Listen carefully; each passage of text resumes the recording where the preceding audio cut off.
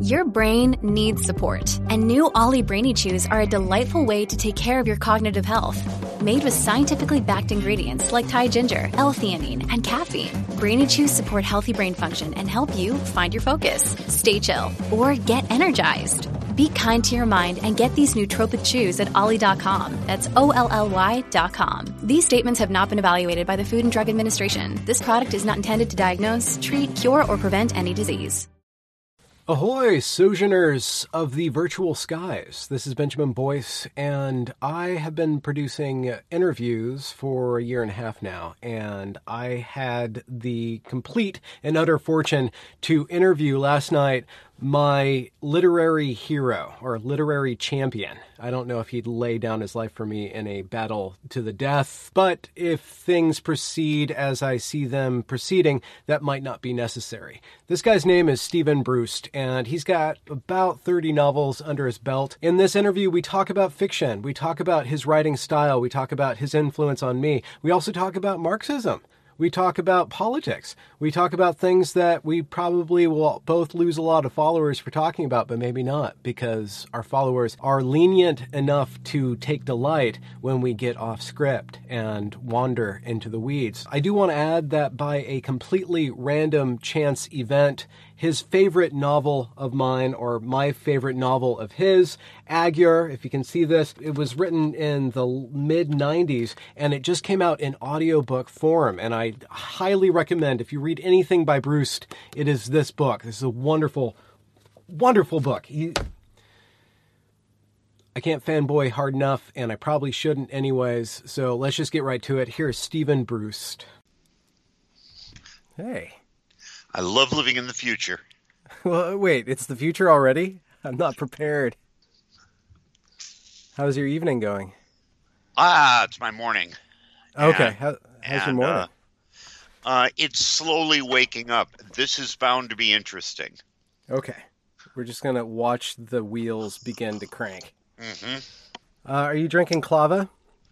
I am, in fact, drinking coffee because I have yet to find a decent a clava recipe that works. I'm told there is one.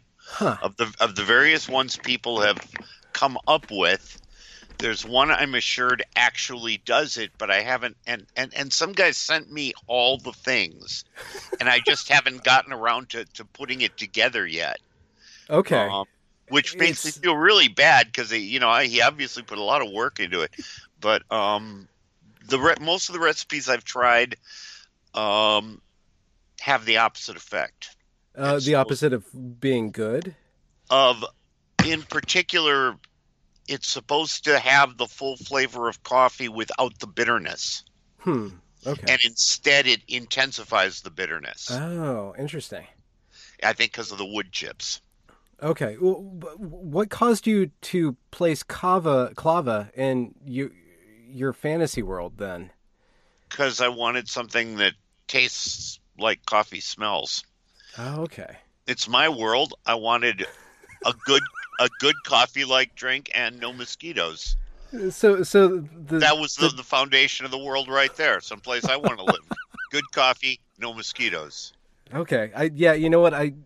Looking back on my memory of your books, I don't think I've interacted with one mosquito.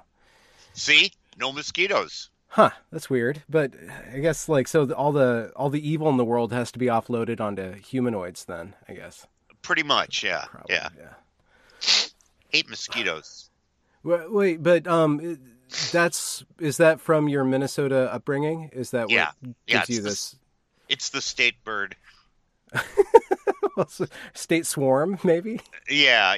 Although, frankly, they don't bother me so much anymore because they hate nicotine, and okay. I'm down to very little blood in my nicotine system now. Wow. Okay. How do you manage that? Is there like a clava concoction of nicotine that just completely fills you up?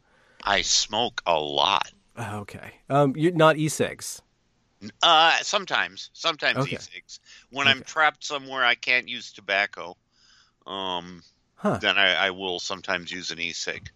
You know what? I don't want to fanboy on you because I promised myself not to do that. But I was sitting on my deck yesterday. I was smoking a cigarette. I'm like, I wonder if Stephen Brest would approve of me smoking cigarettes or not. That was an open question. So now I guess you have no choice but to approve. Pretty much. It's Bruce, by the way.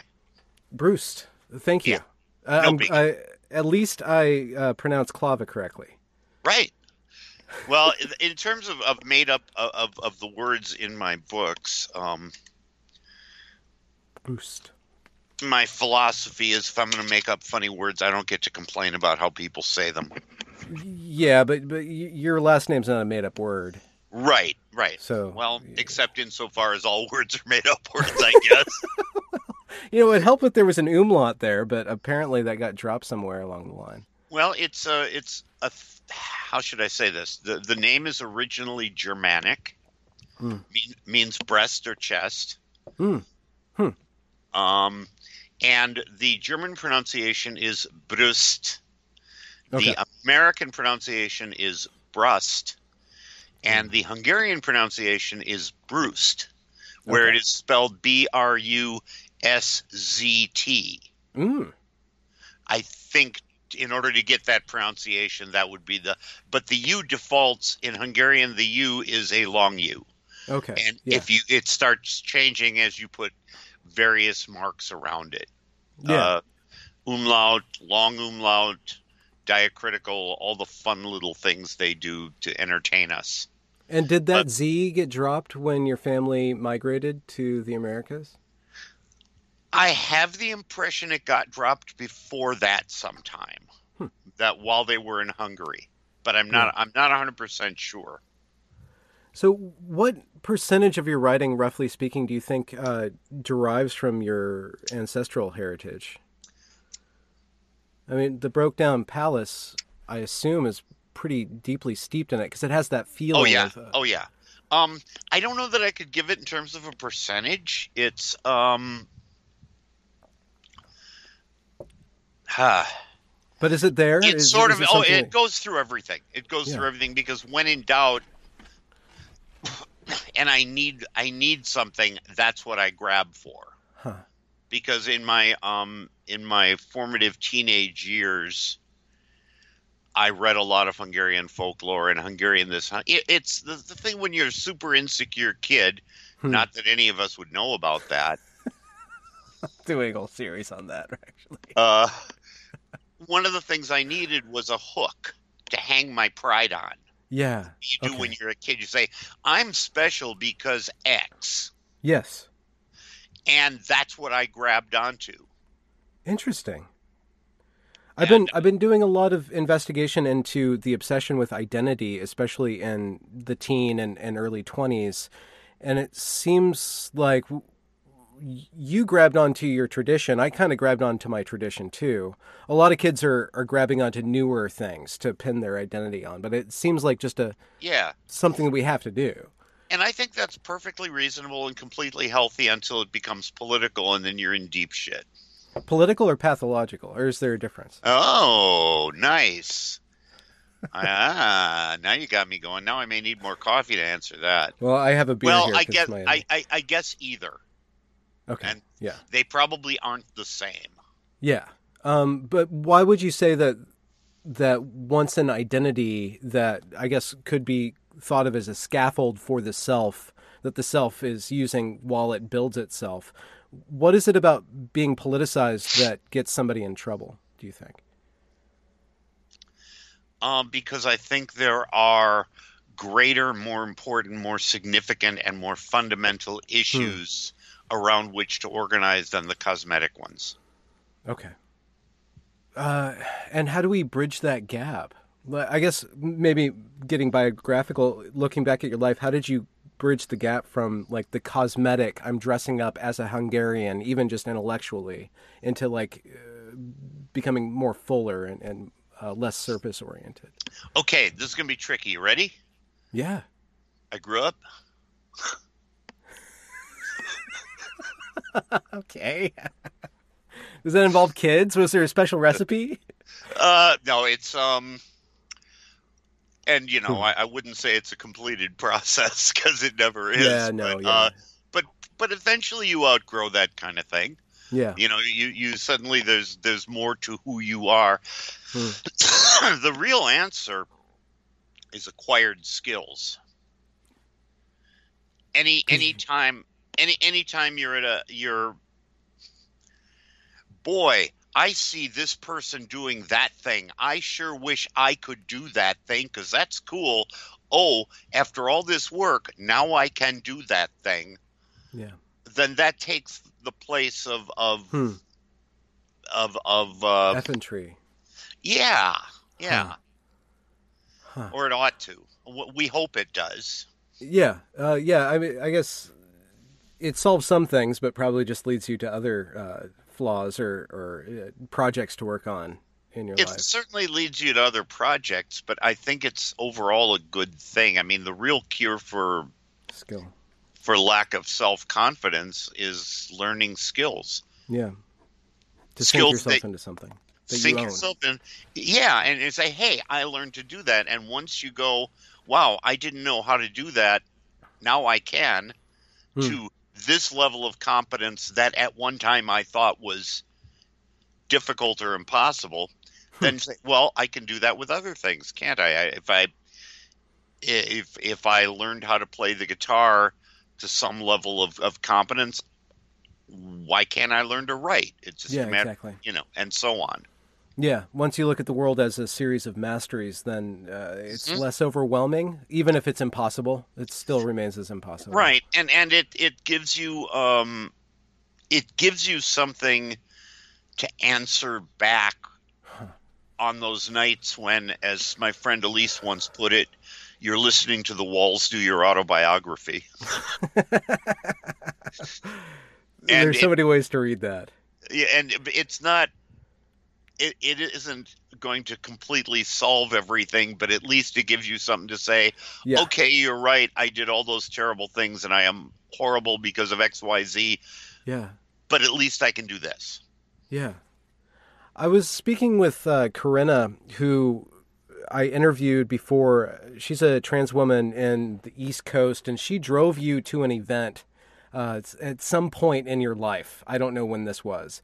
And she wanted me to ask you, what do you think the role of narrative is in young people's development? And just to kind of bring this back around to like, what is the value of the story? Oh, no, there's a nice, narrow, precise, easy question. Yeah, I didn't know how you would respond to that one. I'm going to respond to that by saying, give me a second, I'm going to get more coffee. Okay. All right. That is such a huge question. Let me take some pieces of it. Okay. It certainly can be useful on an individual level to tell yourself a story. At times when things are difficult, growth is needed, or just getting past pain. Mm-hmm. Sometimes it can be really useful to build it on narrative. This is who I am. This is the story of my life. I mean, this is what's going on. It can also be unhealthy. It can be pathological. The postmodernists certainly believe that narrative takes the place of truth, whereas I think that is only true if we let it, and it's a very bad idea. Okay. So do you think that story should have a relationship to truth and not a replacement of truth then? Is there like a proper relationship between a narrative and truth? Does truth fill up the narrative, or does truth become the eventual hope that a narrative becomes? Or speaking metaphorically, of course. Yeah, and the answer is that as you're creating narrative, or to be precise, as you're writing stories, you are certainly hoping to discover what is true and lay it before the reader. That's one of your goals. That is, in some sense, your highest goal. Even if we never get there, we try. That has certain very abstract results, but also some very concrete ones. That's what's going on when you get to that writing point where your character says, no, I won't do that. What's happening there is the truth of the story. Okay. is being infringed, and your story is letting you know that somewhere along the line you screwed up, or the path you've laid out for yourself is not going to work. It violates the truth of the story. Yeah. The search for truth. I'm not saying we can ever know truth with a capital T. I'm saying the search for it is important, and it is real. I mean, there is, the human race has gotten to where we have been by getting closer and closer to understanding the world around us. Yeah. And art is, in a way, it's a part of that process. We capture it in images and in artifacts. Yeah. And symbolically and emotionally. Yeah. Okay. But it's still, no, this is something real. And that moment you get in the best work, we just lost Gene Wolfe. So it's a good time to mention he would do that. Those moments of, wow, it really is like that. That's going on around me, and I had not noticed. Yeah. And so you mentioned the postmodernist view that the truth is just made up narrative or assemblage of narrative, and it's a fantasy. Yeah. But your wheelhouse in writing is called fantasy. Right.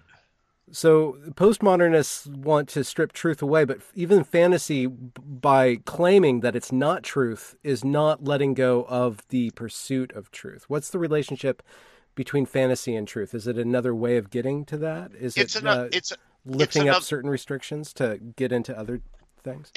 Exactly. You've answered your own question. That's exactly what it is. For example, certain kinds of fantasy do it. Let's take secondary world fantasy. We know what we mean by that, right? Could you define that, please? Creating another world. This isn't taking place on Earth. This is taking place in a made-up land, in Middle Earth or Westeros, or you name it, or Dragera. Yeah. And one of the things you can do with that is examine your own world in a way that you cannot from within it. I walk around in my house, but I can't really see my house because I'm inside it. I have to go across the street. Yeah. Okay. Secondary world fantasy, for example, allows you to do that. What we do with magic, it can be any number of things. In one, some of which I have been consciously doing at times in the Vlad novels, is magic would be a stand-in for engineering. Yeah. In other words, it allows me to address how is it we use this accumulated scientific and engineering knowledge, particularly those of us who don't know how it works. We just get into our car and drive. We just hook up our computer and hit Skype. Yeah. Yeah. And so how it is that we interact with that, I can play with that by calling it magic. Okay. But you don't do the same thing with personalities or archetypes.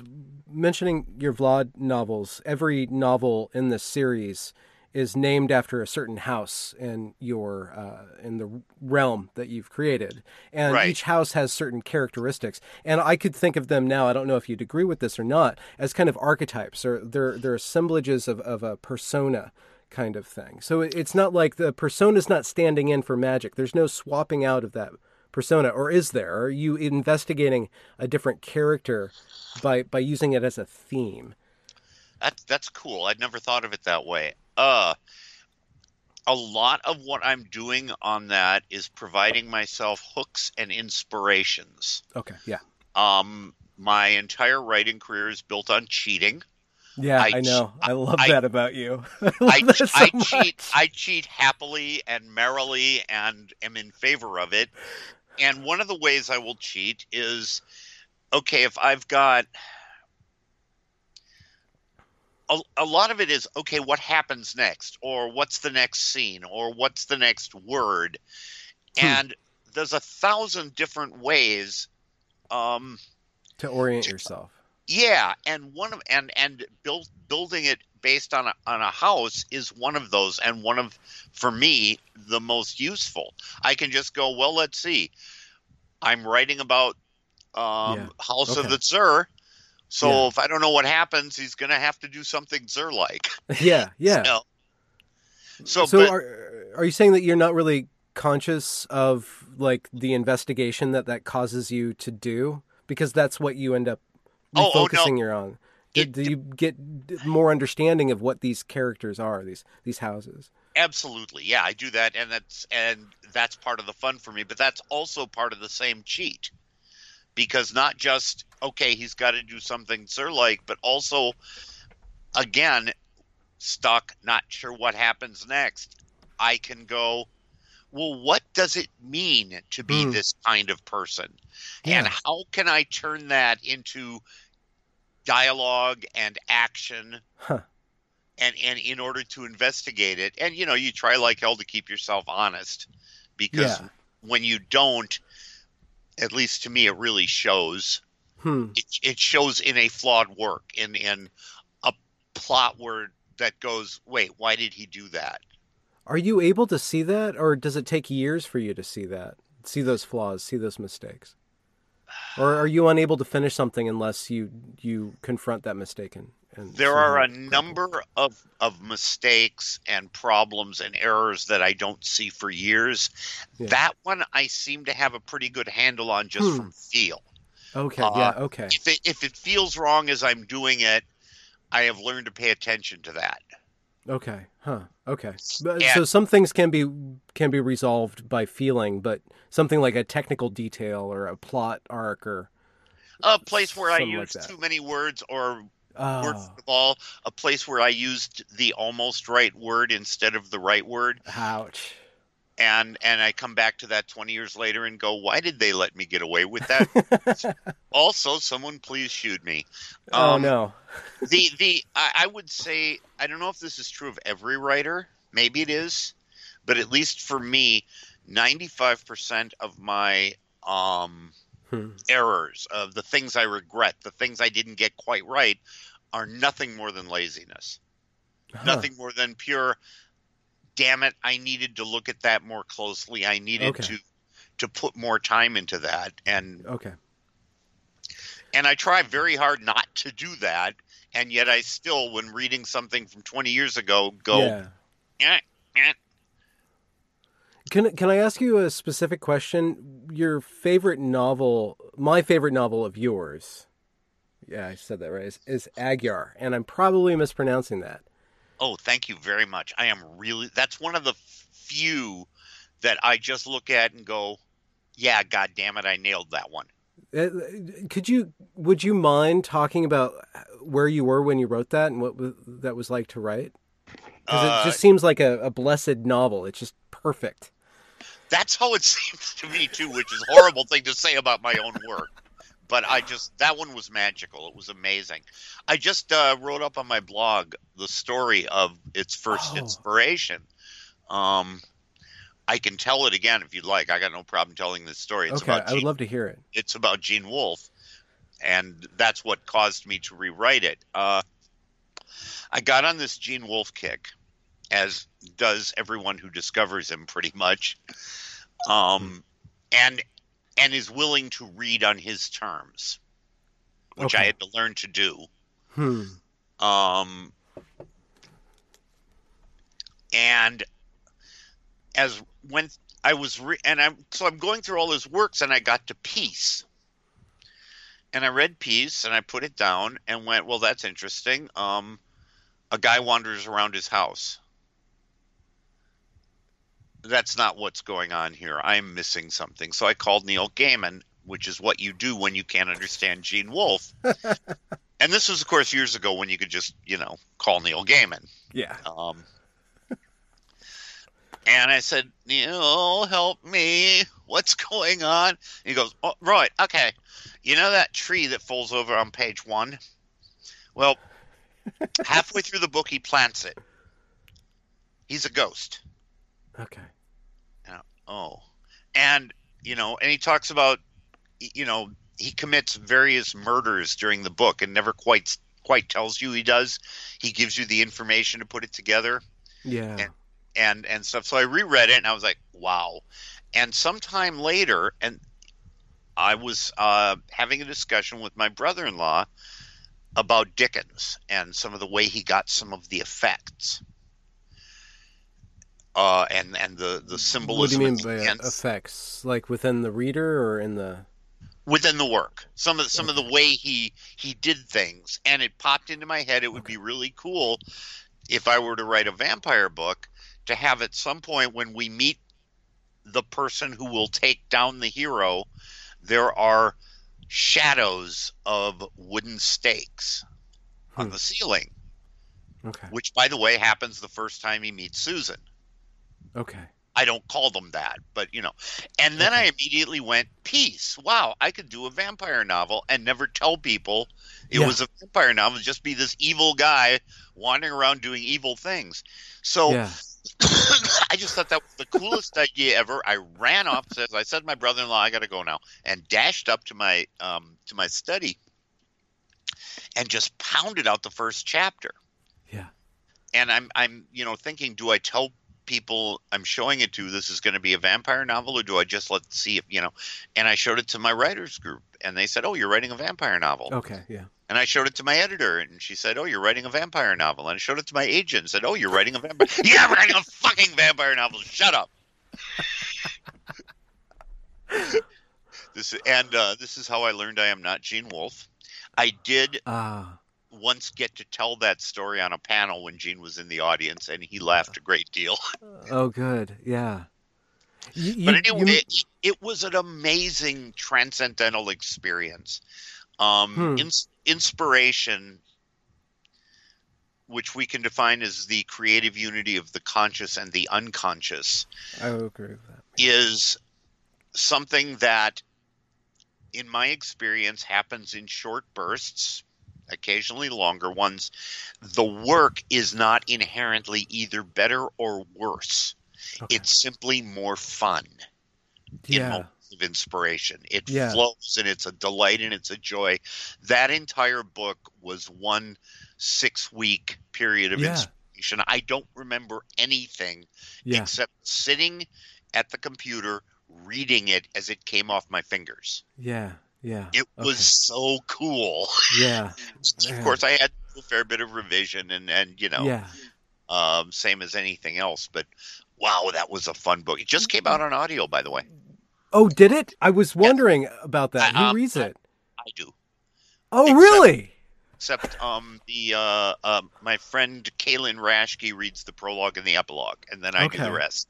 Oh, excellent. Perfect. Wonderful. Oh, I'm so happy to hear that. What season was it when you wrote it? What part of the year were those 6 weeks? Wow, that's a wonderful question. And I don't remember. I'd have to figure it out. What made you ask that? Interesting question. I just had a feeling of... I'm rereading it right now. I've read it several times. I can't even recall how many times I've read it, but like this time going through it, I just had a feeling of your connection to the environment. And I just wondered, because it's set in the winter, but there was something autumnal about it. Autumnal. Yeah, that stuff. Okay. I did a lot of fun things just that I enjoyed and no one would pick up on just because I loved them. One of the things is, the powers and limitations. My phone has decided it wants to talk to me. Oh, yeah, Siri does that, yeah. The powers and limitations. The powers and limitations of the vampire are straight out of Dracula, which remains my favorite vampire novel. Okay. The timeline of the book is exactly the corresponding timeline. It's the rest of the year from Dracula. Okay. Okay. Dracula takes place from I think May around to September, if memory serves, and this is the rest of the year. Okay, this is the god of the waning year then. To Dracula's waxing year. And also, there were things like I kept really close track of what where the phase of the moon was, and Jack gets different and changes, and what he writes about and how much he wants to write changes with the waxing and waning moon. So stuff like that, and little things that nobody is going to specifically notice, but they made the work more real to me, and so that translated a little bit.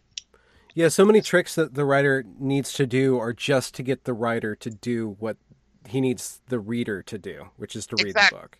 Exactly. There's a lot of, I have a friend, Jim McDonald, who gave this, James D. McDonald, gave a wonderful lecture on writing. And one of the examples he used was he built this really elaborate, beautiful dollhouse.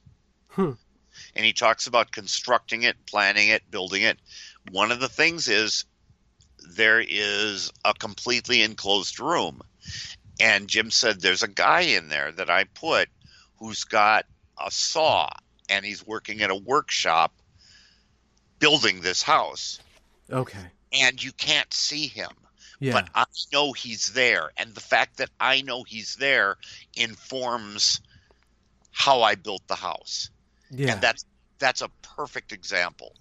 I don't want to cast shade on J.J. Abrams because he might one day end up producing an HBO series based on your novels, but he's got a story about like this magic box or this present that he has that he refuses to open.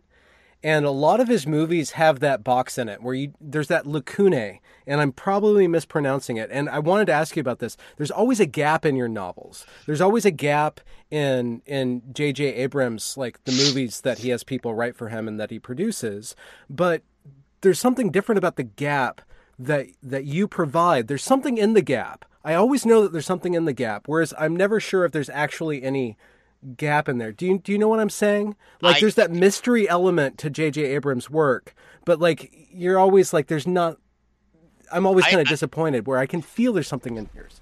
I think I do know what you mean, and that's one of the interesting things when you've been in this for as long as I have, because I will come up with a thing, a throwaway, and if you will, a box, and I'll know exactly what's in that box and why it's there. And 30 years later, I will have forgotten, but I still have the box. All I know is that at one time I knew why that was like that. Yeah, yeah. Well, there's that goes back to something that you brought up about Gene Wolfe, and you said that you said something along the lines of reading on his terms. Like the reader has to read on his terms. Yeah. And one of the problems that I struggled with in my writing and that I've seen other young writers struggle with is that there's a difference between doing it the right way and doing it the wrong way. And doing it the wrong way would be to expect the reader to bow to your will in a weird way. Like you are able to please the reader and give them enough to get in the story, even though you withhold so much. Thank you. You're really good at withholding. That's kind of the goal. I mean, that's what I shoot for. And how do you walk that line? How do you give them enough and respect their attention, but still demand that they play your game? That may be the key question to the whole thing. Maybe that's and I've been working on. I was teaching for a while, and the centerpiece of my lecture was about exactly that. And the way you do that, I mean, I can state it in a single sentence how you do it, but that just asks the more difficult question. You do it by getting into the reader's head. Okay. By going, if I'm the reader, here's where I'm at right now. That gives you, now the trick is how to do that, and that's where it gets complicated. Yeah. But if you can do that, if you can be where the reader is, that's where cliches, instead of being obnoxious and annoying, suddenly become your friend. Yeah. Because you can start with the cliche and you know where the reader's head is, and then you twist it.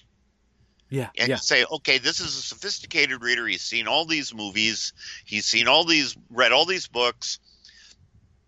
There's all this stuff going on. The reader knows when X, Y happens, we're setting up for Z. Yeah. So I can do something different.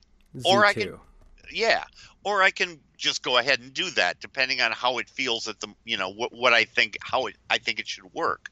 But the control of the reader head, of directing where the reader is thinking, requires knowing what saying, if I were reading this book at this moment, here is where I would be. Here is what I would be expecting. Okay. This is what I would be feeling.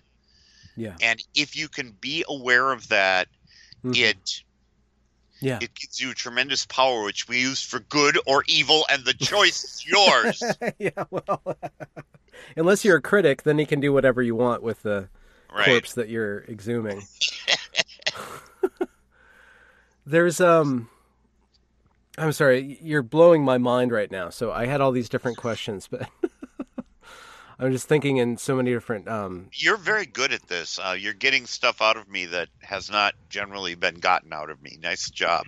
Well, because it's just like I don't have any sense of the reader, but I do have a sense of where my interviewee is. I can't. When I'm alone with the page, I don't understand that. But when I'm talking to somebody, that's when it finally clicks to me. Sense. That means you're doing what you should be. Yeah. So, I remember the question. So, your first book, was it a Vlad novel? Yes. Okay. It was Jarhead, or however you pronounce that. I don't remember. And if I recall correctly, your wife at the time told you just to write a book, or just like gave you permission to take some time off to write a book. Yeah, I remember. I'd gotten laid off from a programming job. From a programming job. And she said, okay, well, let's collect unemployment for 6 months, write a book. Okay. And I said, okay. Yeah. How the fuck did you pull that off? Like, how old were you? I don't understand how you did that. Let me see. I would have been 25, 24, wow. 25. And how did you know how to do that? I don't understand how you did that, because I'm 42. I still can't do what you did when you were 25. Well, I can't do what you do. I'd been writing. I mean, writing was like an itch to me that I would come up approximately twice a year and would last 2 weeks, where I've got to write. I have to get story down. And then it would go away. and I'd feel better. And it just gradually got to be more often and for longer duration, until now it's kind of constant. Yeah, it's just, I want to get those words down, because it doesn't feel right if I don't. Yeah, okay. I understand that feeling. And I don't want to ask about writer's block, but it seems like you don't have that, or it's something else. I haven't yet, at least. I haven't yet. I am not, I'm not going to say it would never happen. I mean, I've gotten stuck, certainly. Yeah, okay. That's different when you get stuck. As I understand it, writer's block is a different thing than just not knowing what happens next. And, and so far, I have managed to avoid it. So earlier on in our conversation, you said that a story will tell you when you're off, and you'll feel the mistake happening, and you'll need to correct it. Certain kinds of mistakes, yeah. Certain kinds. You've been writing this Vlad stuff for what, 30? I don't know the exact date, but it was 80 something, right? Started. I wrote it in 1980, sold it in 81, came out in 83. 80. So this is almost 40 years old. This series that you've been doing. So working on these individual novels is one thing. Another thing, I don't know if you're free to talk about this. How does that translate into I'm stuck with the world? It's one thing to be stuck with the story, but do you ever get stuck with the world, or did you? It never feels like I'm stuck with it. It feels like it keeps opening up in front of me. Okay. Like, oh, here's a piece I haven't examined. This would be fun. I mean, my system for, people ask why I write the books out of order and what my plan is, and there isn't one. The plan is nothing more than, Oh, I know what would be a fun story. I'm going to tell this one. Now, I'm now getting toward the end, and therefore now for the first time, it's, and not with the one I'm on now, but after this one, I'm working on Salmeth. After this, I'll have 3 to go. And that may start to feel a bit restrictive at that point. Like, okay, I've got to write one of these. And I don't know how I'll deal with that. I won't until I get there. So you haven't been working on compulsion. You've been working on inspiration. I wouldn't even call it necessarily inspiration. Well, okay, yeah. Maybe that's pretty close, something like that. But just exploration. Yeah. You're not doing things because you have to. Right. And of course, thematically, they often carry over into each other. Yeah. Now, the themes are not very obvious, and I think any reader can cheerfully ignore them. Yeah. They're there to keep me going. Mm-hmm. Not for the reader, but there are certain things as part of that thing of how do I figure out what happens next? How do I keep going? In addition to the houses, there's also usually a theme of some kind I'm looking at, a question I'm trying to answer or explore. Yeah. And sometimes this will carry forward from one book to the next.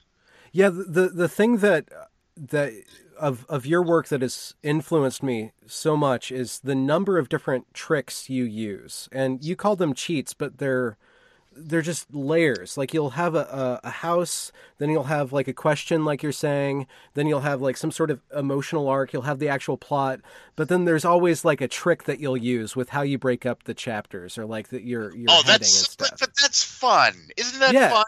It's all those different things. It's that, you write the book you wish someone else had written because it's what you want to read, right? I mean, that's what I hope we're doing. Okay, Hang on, I got to get more coffee. Yeah. Oh, and I had 2 questions then. Okay. All right, sorry about that. I had to. I'm starting to wake up. I'm starting to wake up now. Did I say anything stupid? Did I? I don't think so. The best part about speaking with the writer is you correct me in real time, so I don't have to deal with all the comments correcting me afterwards. There was somebody, this is years and years ago, and I didn't do it, and I'm glad I didn't do it, but I so wanted to call in with some radio web, I think it was a webcast, I don't remember, but it was so long ago, talking about my work and various others, and it was really nice, and they were very kind, except they took me to task for ripping off Zelazny's Fracker. Did you read the Second Amber books? Second Amber series? I read the first one. I can't remember if I read the second. Starts with Trumps of Doom. And in it, our main character has this sort of semi-living thing that he keeps around his wrist. Yeah. And they accused me of ripping that off, and I wanted to go, dude, look at the copyright dates. Oh. It's the only time I've ever had a real urge to call up somebody to and say, hey, no what? That's not right. And the rest of the time you go, okay, if you hated it, you hated it, Well, I guess wrong, you liked it. Okay, well, did you want to correct them because they were factually wrong, or because you realized at that moment that you were lower in the pecking order from Zelazny? Oh, I've always been lower. I mean, he's my hero. Okay, he is my hero. Yeah, it's because it was a combination of factually correct and being accused of the sort. I stole a lot from Zelazny, but not that kind of thing. Oh, okay. I mean, you could pretty much summarize the Vlad books as taking the aesthetic of a Zelazny novel in the world of a Fritz Leiber novel with the tropes of a Moorcock novel and the voice of Raymond Chandler novel. Yeah. And you mash those together, there's my work. There's not, that's it. Yeah. But there's a proper way to steal. Like there's that Picasso or Abraham Lincoln quote about great artists thieving in the light. But there's a proper way to steal. Yes. That at once uplifts your the person that taught you what to do, and also maintains your self-respect. Yeah, I'd go along with that. And how do you know what to do? I guess it's just another feeling thing. It's an honor thing. It's another feeling thing. Yes, exactly. Yeah. And I love taking things I'm geeked on and winking at them, which is another thing than stealing. I don't know if you've ever seen Burn Notice, but one of the Vlad books where where I just copped the opening of Burn Notice and just stuck it in as my prologue, as close to word for word as I could. And sometimes smaller things, a wink at Monty Python, and either you catch it or you don't, and if you do, hee, and let's move on. Yeah, but it's not central. Like in some of your earlier novels, you have this this odd acronym after your name, Joyce Fellowship. PJF, Pre-Joycean Fellowship. So you're like the most Joycean, anti-Joycean out there, because you're always referencing, but it's not core to the novel. Is that fair to say? That you're doing the same things that he does, but you're doing something else while you're doing that. That's an interesting way to look at it. I mean, the theory, the philosophy behind the Pre-Joycean Fellowship is obviously loosely based on the Pre-Raphaelite Brotherhood.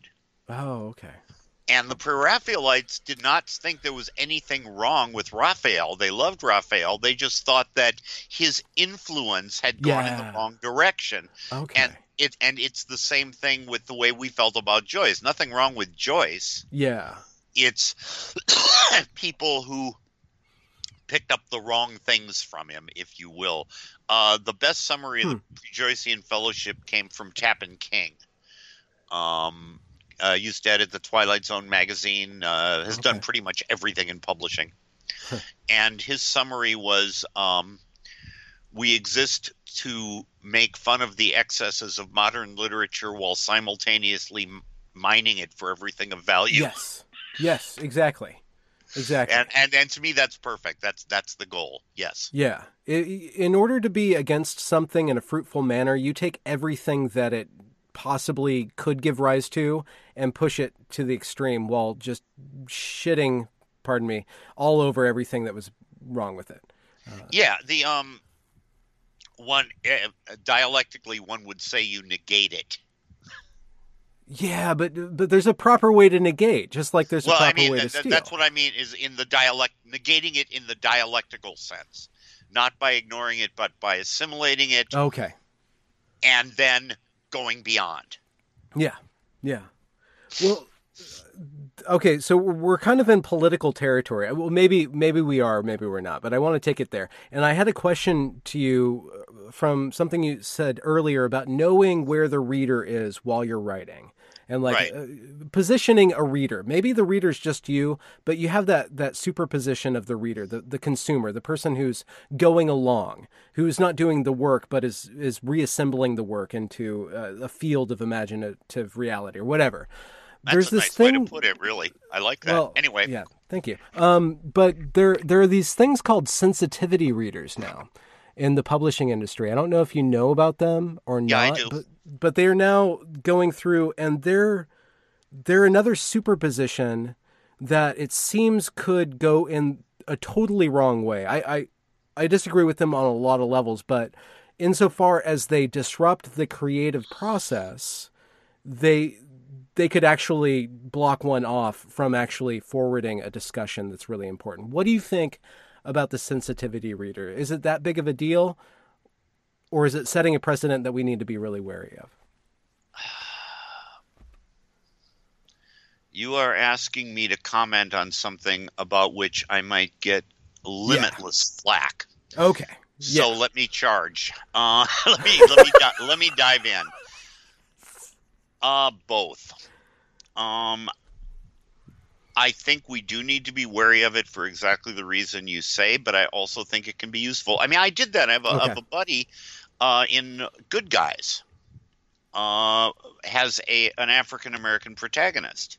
And I had a friend that said, you know something? I might be missing some crap here. Let me ship it over to him and get his comments. And it wasn't a big thing of, I've got a sensitivity reader. Yeah. But I was asking a buddy who was more knowledgeable than me on this area to look it over and see what he thought, and he gave me some really interesting, very useful suggestions, and that I was, able to put in a word here and a word there, and just sort of, tweak. Yeah. And I found it very useful. On the other hand, I'm not turning it into a major thing. Mm-hmm. I am a little leery of. Yeah. Well, I can see in the opening to Aguirre, or like the acknowledgments, you list somebody who helped you with medical terminology. And it seems like if there's a cultural resource that you can incorporate authentically, if that's what the story demands, then I can see the use for it and all that respect for these culture. Exactly. But when it becomes a policing action, and how do we walk that line between respect and being policed? I think what you're talking about is a very real thing. And my answer is I'm simply going to write the next book I'm going to write. Yeah. And I really want to keep the hell out of how other people approach their work. If there are people who are uncomfortable writing something without going through a certain process, I get to sit there in the back of my head and go, is that hurting your work? I don't know. But I can't really know that either. And it's kind of not my place. Yeah. For me, I'm just going to keep writing the next book I feel like writing. And when I reach one of those things with, as you say, a cultural thing or medical terminology where I go, I need some help with this, I'm going to get the help. Yeah.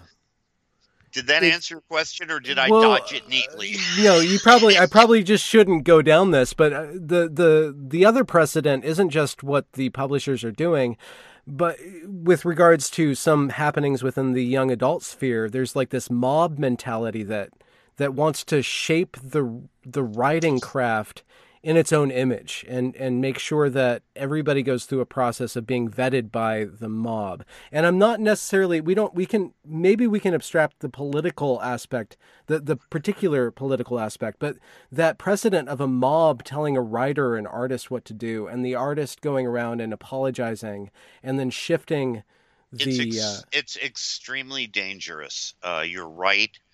I don't believe it has so far had much effect on me, which limits how much right I have to object to it. But all right. And also I don't keep up with the field as well as I should to have a really good opinion about that. Yeah. Okay. Yeah. But if that's affecting future writers, people who would take up your mantle. Let me put it to you this way. Everyone who reads a book has a right to critique that book. If the author should happen to come across that work of criticism, the writer then has the right to take as little or as much of that to heart as seems appropriate. Where I draw the line is because the subject matter of your criticism is XYZ, that gives you extra. That means you, the writer, have to listen to me. Yeah. And no, I won't go there. Okay. I will decide what I will listen to and what I will pay attention to. Yeah. Okay. Okay. So let's get away from current politics and let's get into Marxism. How is that not current politics? Because every once in a while you say that you're a Marxist. At least that's what I've seen. Yeah, but maybe, and this is a misreading of Marxism. And allow me a little bit of wiggle room, and please correct me if I go astray. But if Marxism, in a certain respect, wants to redistribute resources, depending on needs, right, and redistributing resources based on needs, does that not translate, or has it not already always translated into the redistribution of of psychic needs, like of who gets to say what, and the whole beyond the capital level, beyond the materialistic level of shuffling around resources. There's also the psychic capital that is always shuffled around, of what you can say, what you can't say, and who's the most oppressed group, and who we need to be careful around, and who needs extra respect. I think looking at that, concentrating on who is the most oppressed group or who gets this, and I think it's incredibly unhealthy. It has certainly nothing to do with Marxism. Okay. The Marxism is a theory of knowledge.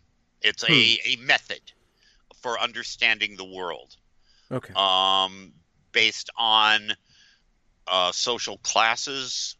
That is relation to production and distribution, and how society works, and making a certain amount of understanding of where it's headed.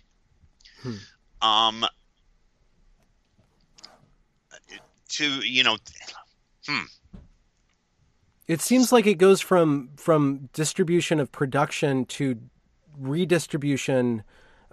Do you kind of see what I'm trying to say? Like, it always has a cultural impact. I almost see what you're trying to say, but to me, a cultural impact. I mean, if we might be talking completely different at cross purposes here, but but the intellectual, the ideological, the cultural, to me, always follows from the material. Okay. So, I mean, we're not seeing a redistribution of wealth. We're not at this point. We're seeing wealth concentration. We're seeing an increase in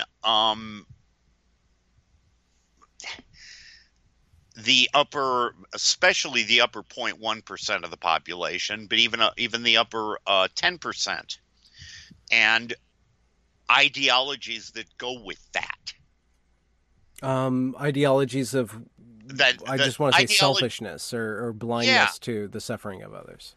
Yeah, go with being in that in sort of the upper 10% economic bracket. Yeah. That has nothing to do with Marxism, except insofar as Marxism is fighting those ideologies. Okay, so I wonder if there's a way to base the understanding that other people have it worse and that I can help them on some sort of like internal prompt rather than an external mandate. Like that's where we're way off course right now, but sure, but that's all right.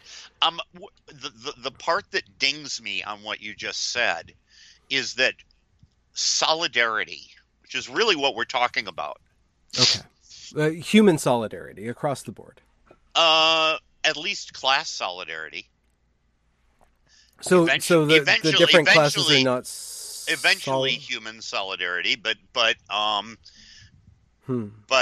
as someone who is committed to the cause of the working class, creating solidarity is not based on. And this is one of the places where I so strongly disagree with so many people on my social media feeds. It's not based on, well, I'm fine, or however you put it, but I can help these other people. Okay. It's my needs for me to advance require solidarity with others. Okay. Yeah. Take it as let's take one of the clear ones that comes up and is really nasty, and I'm probably, if this goes out, I'm going to lose about 2,000 Twitter followers.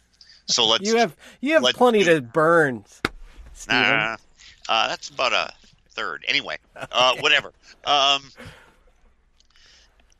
Let's take, for example, Black Lives Matter, or the racist attacks by police in various ways.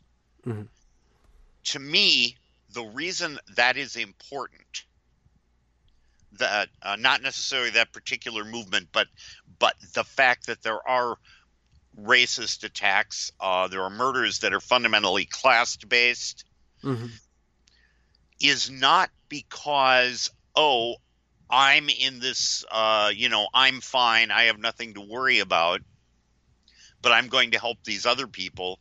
It's because, no, that gun's going to be pointing at me. And if we just let this continue,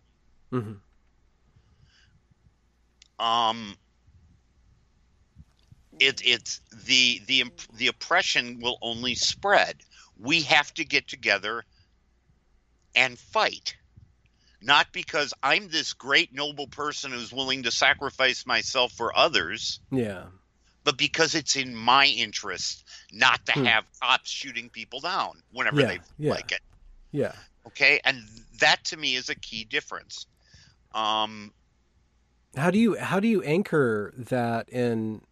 It seems like you're trying to articulate a mixture of selfishness and virtue that's realistic, like a realistic merger of those two. That's a good way to put it. Yeah. And in a sense that there's strains of Adam Smith, like where if I help those around me, they help me. So I build capital by allowing capital to be generated around me. Like there's a selfish principle that you can never get away from. And insofar as you try to hide that, it gets stronger and stronger and comes back in nastier and nastier ways. If you don't just kind of reckon my self-interest is paramount to me, but that doesn't mean that my self-interest ends with me. It actually extends throughout my community. That's a good way to put it. And to me, of course, as a Marxist, that's fundamentally based on class.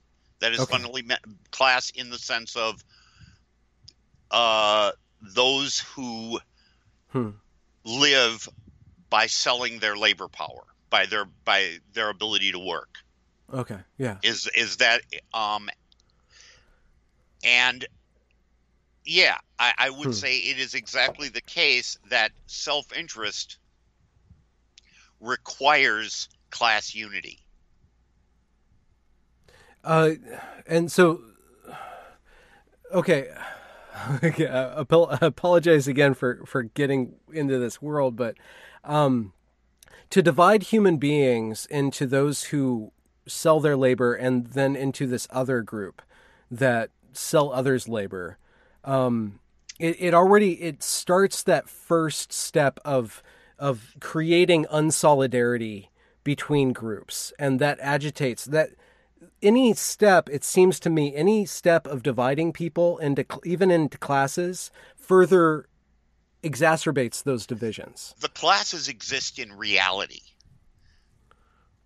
And denying that they exist just gives us a warped view of reality. We need to start with what actually is. And what actually is in order to live, you have to sell something. Yeah. You have to sell the product of your labor. Yeah. You have to sell your labor. Yeah. Or you have to sell the product of someone else's labor.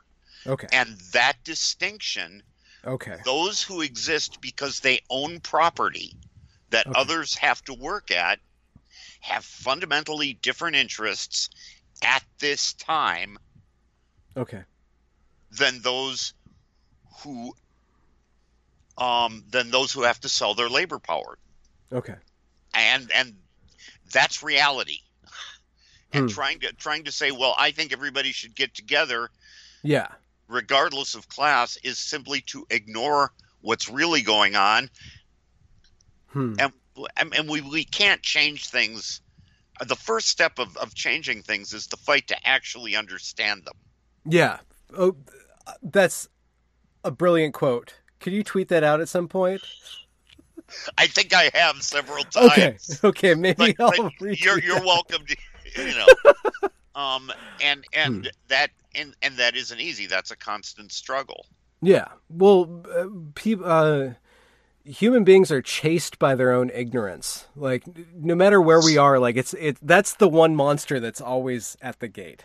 Like, we're always forgetting things. So we're always so myopic. So the project of spreading understanding is tremendous, which is huge. Why when you come across utter reactionaries, one thing that they always have in common is disdain for history.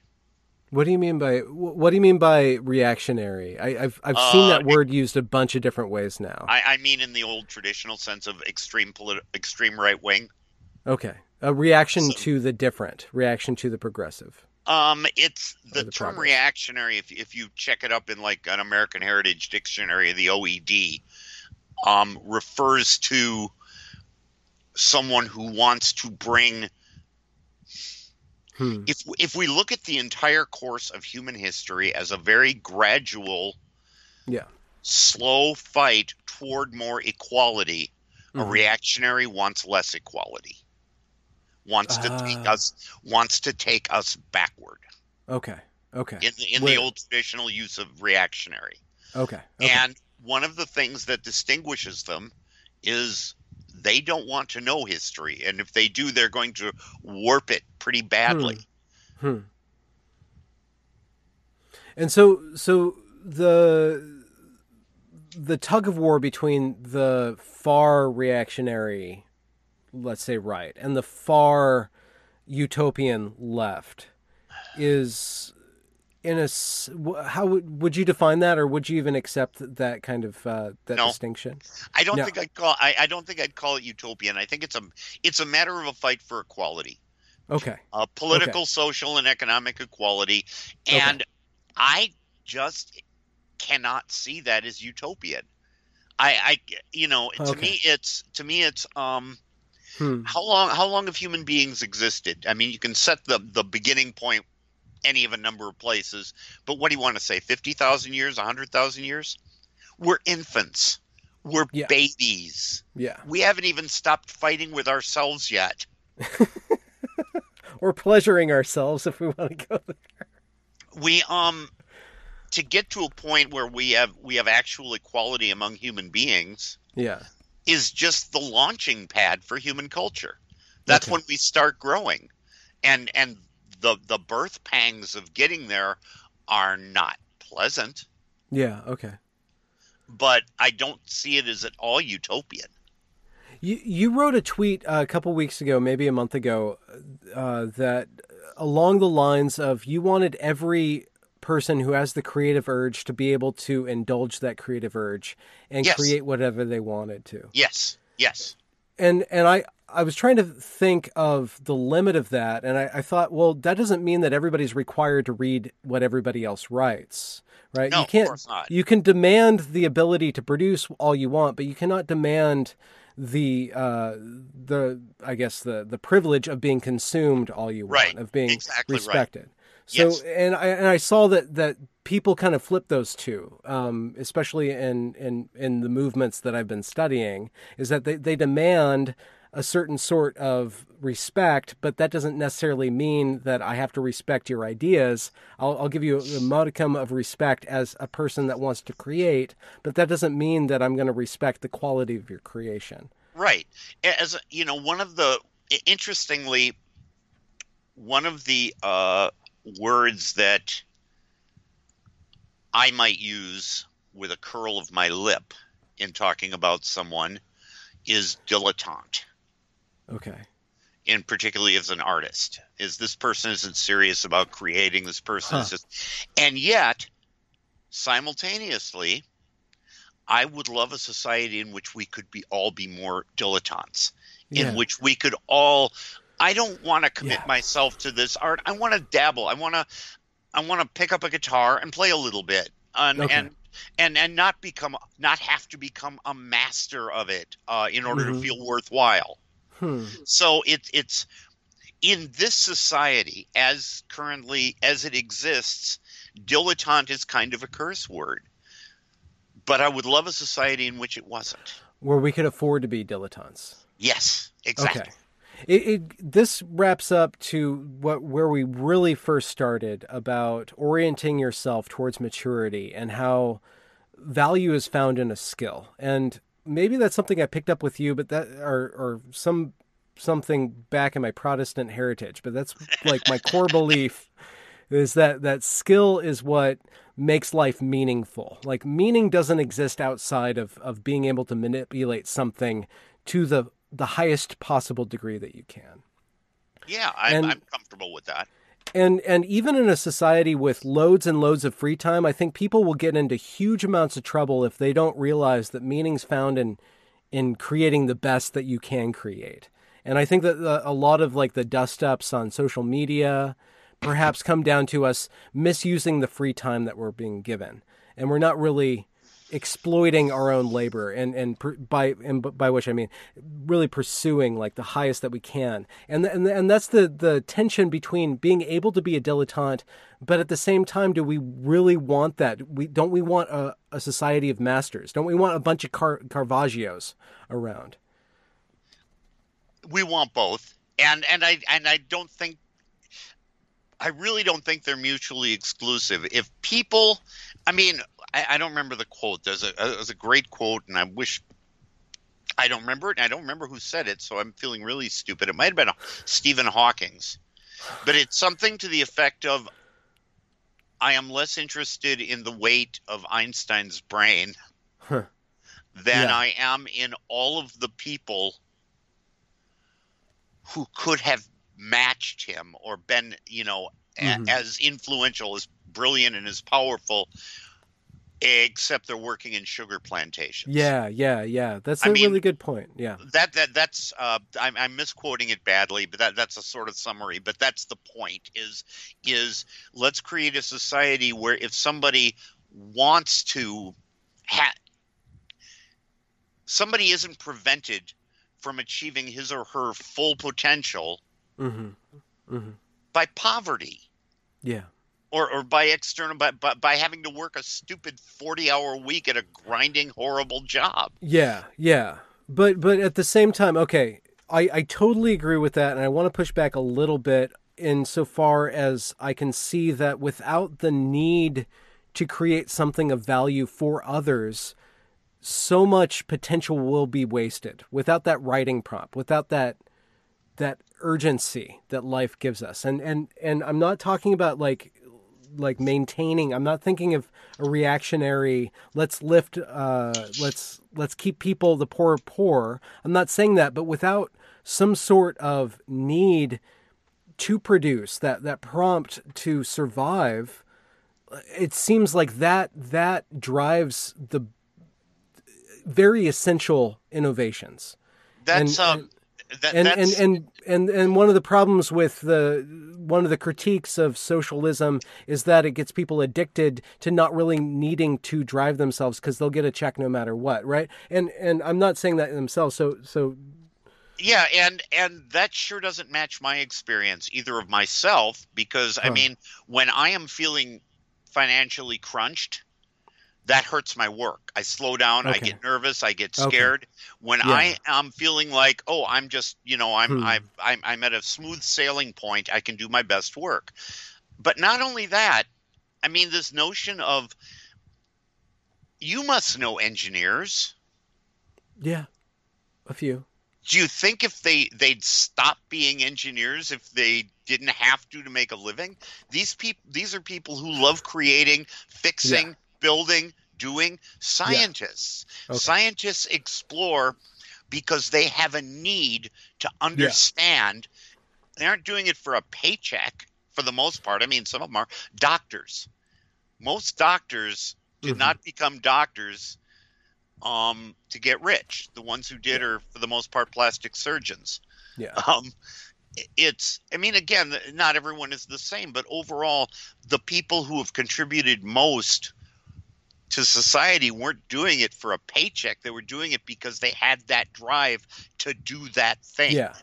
And so what you are wanting to establish is a society in which the drag of simply surviving is not getting in the way of that which somebody is prompted to do by an internal need, rather than just the need to not starve. But there is one other factor that I feel like if I don't mention, I'm left out something huge.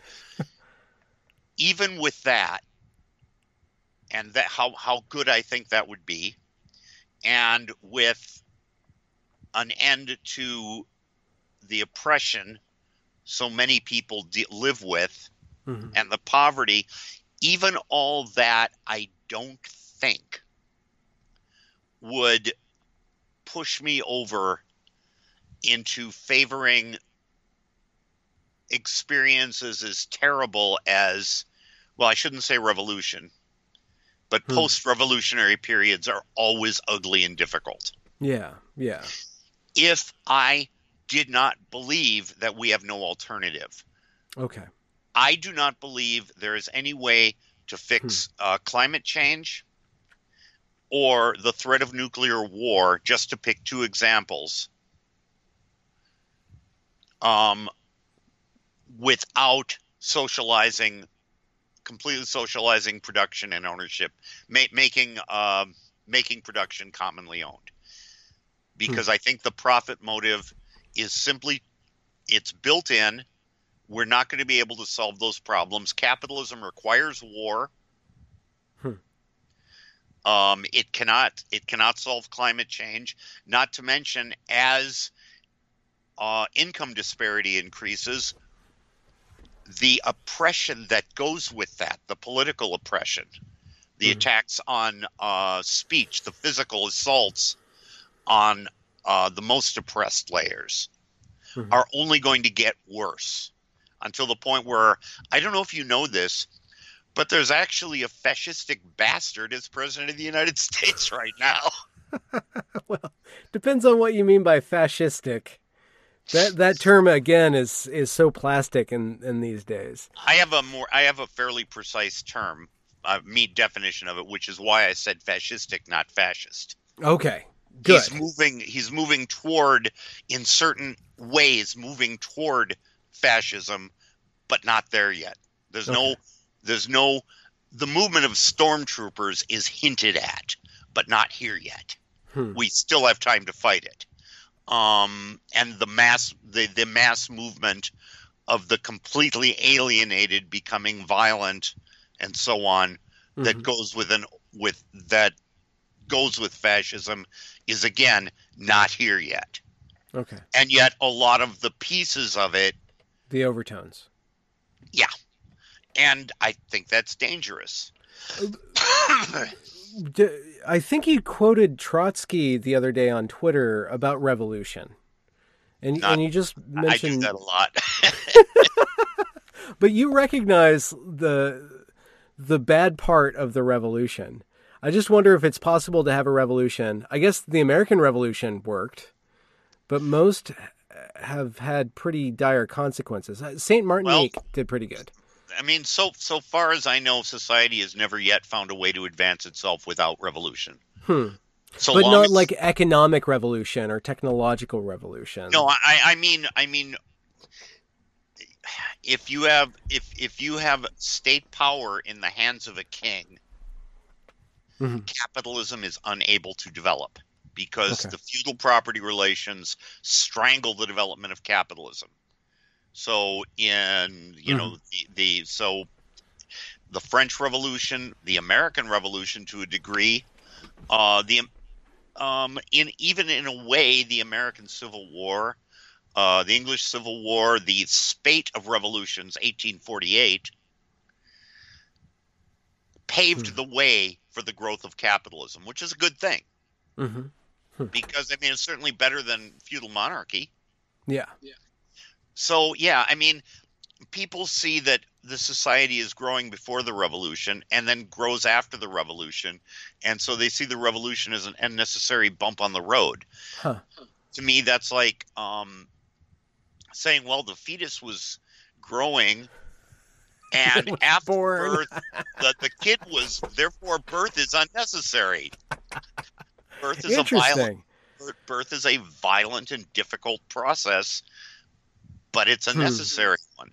You don't think that it's possible for us to go to move forward without violence then?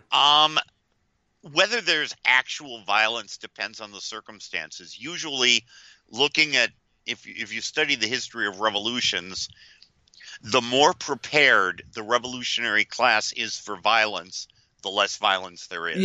Yeah, absolutely. So you're a gun owner then?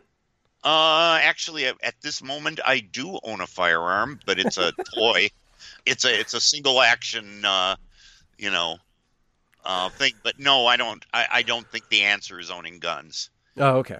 At the point when, Hmm. at the point of a revolutionary struggle, the military will either come over to the insurgents, or you're dead. Hmm. I mean, the key moment in any revolutionary struggle is whether you win over the military. Hmm. And the opportunity is always there because the military, I mean, this is part of the same society, right? All the contradictions and difficulties and struggles that are leading the masses toward revolution are also affecting the army. So Yeah. how can they be immune? But that doesn't mean they will. It just, in a certain respect, it seems to me that society has advanced so much and is so complex that a revolution, we're not prepared for a revolution. We can't live 5 days without lights. Like we would have to really sacrifice infrastructure in order. I really don't see why. I mean, the Bolshevik Revolution in October of 1917 cost not only very few lives, but pretty much didn't disrupt anything. The shops were open the next day. The streetcars kept running. Well, you talk about the Bolshevik Revolution, then I just think of the Gulag, and then what happened to the farm workers, the Cossacks or the Cossacks, and you mean the kulaks? The kulaks. Thank you. I'll tell you. I mean, there's many people I have a great deal of sympathy with in the aftermath of the Russian Revolution, and particularly the rise of Stalinism. Yeah, the kulaks aren't one. Fuck the kulaks. Well, I mean, but that's the thing. Like, they were hoarding food, creating famine to get a better price. I mean, fuck them. Okay. Well, okay, but in the power vacuum, how do you prevent a Stalin from coming in and taking advantage of everything? That's a incredibly complex question. I've dealt with that to some extent in a whole series of blog posts based on. I was thinking of the Vlad novel, if that happened. Of reading Trotsky's Revolution Betrayed, and I sort of went through it in a whole series. But I can give you the soundbite answer, but it's not very satisfying. It's that a working class strong enough to exercise its dictatorship over society will allow no dictatorship over it. In Russia, they were not strong enough. The working class was not strong enough, particularly after coming out of World War I and the wars of intervention from 1918 to 1922. Pretty much shattered them, including the most conscious, self-sacrificing, advanced workers were the ones in the front line, and they were the ones who were decimated.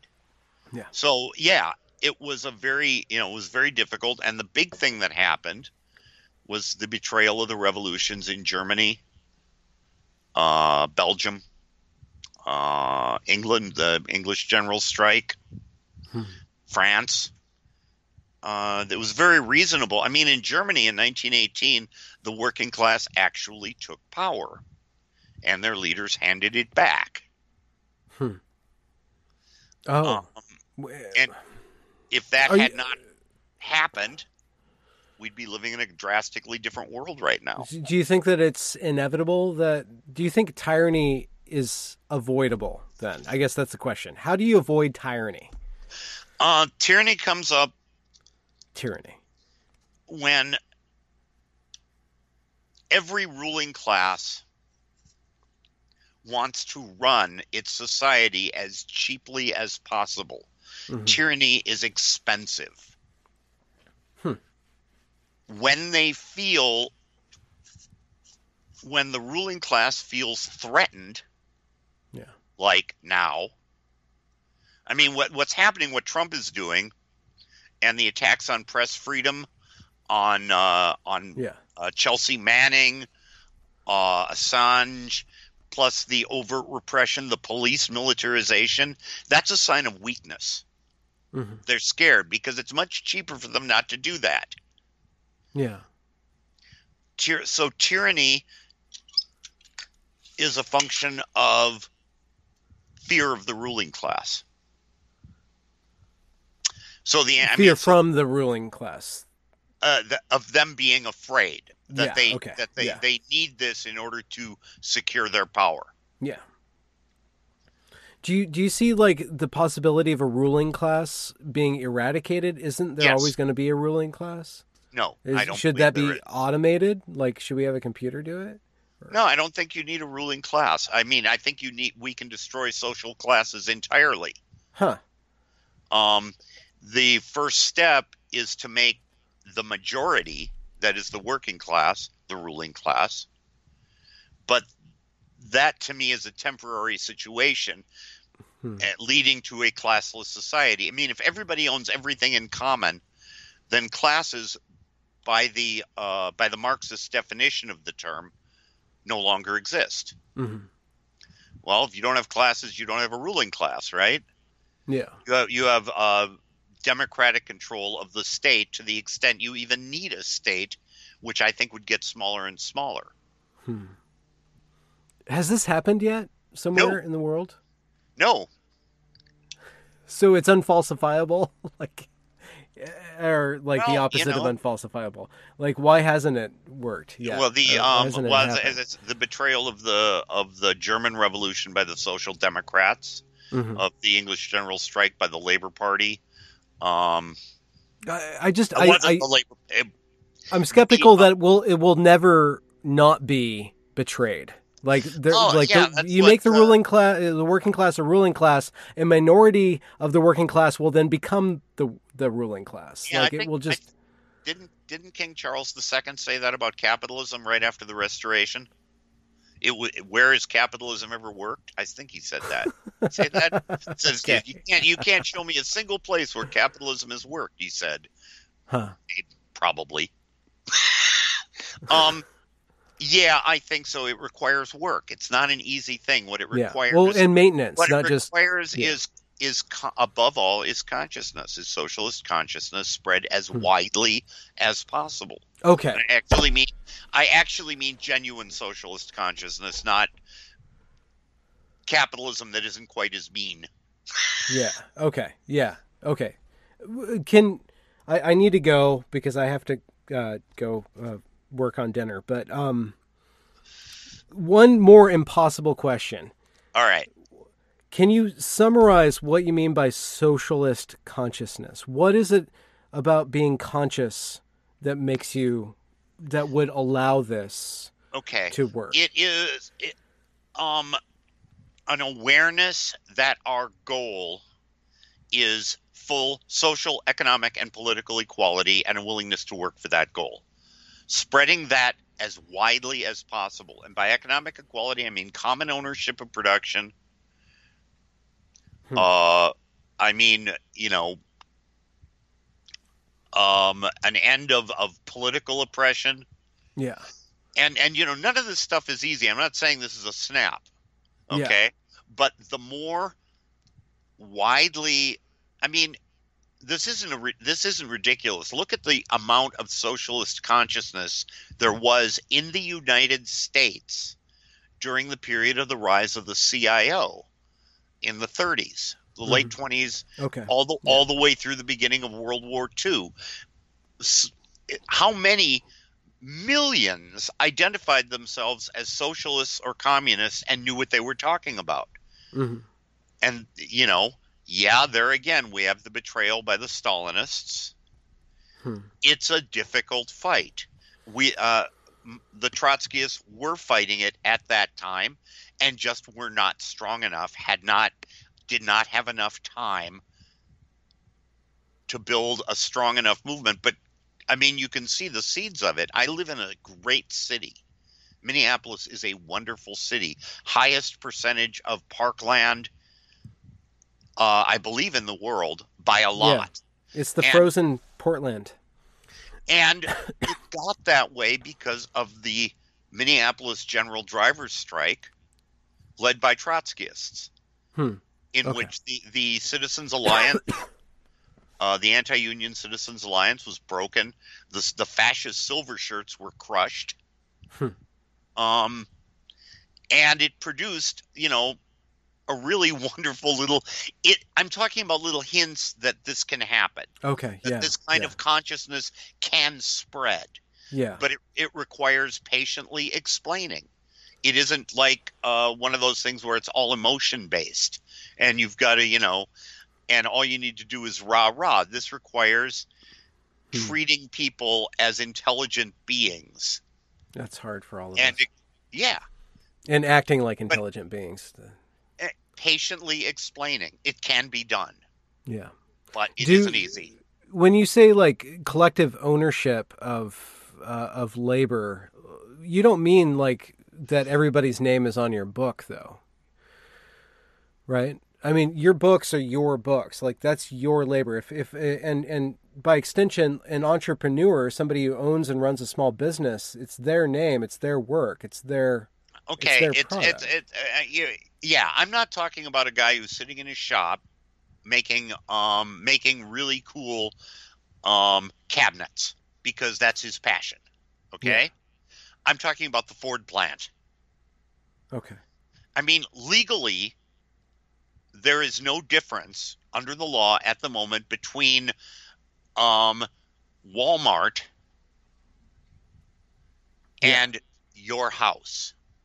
Yeah. Okay? But that's legally. Anyone who doesn't see a difference between those two things is an idiot. Okay?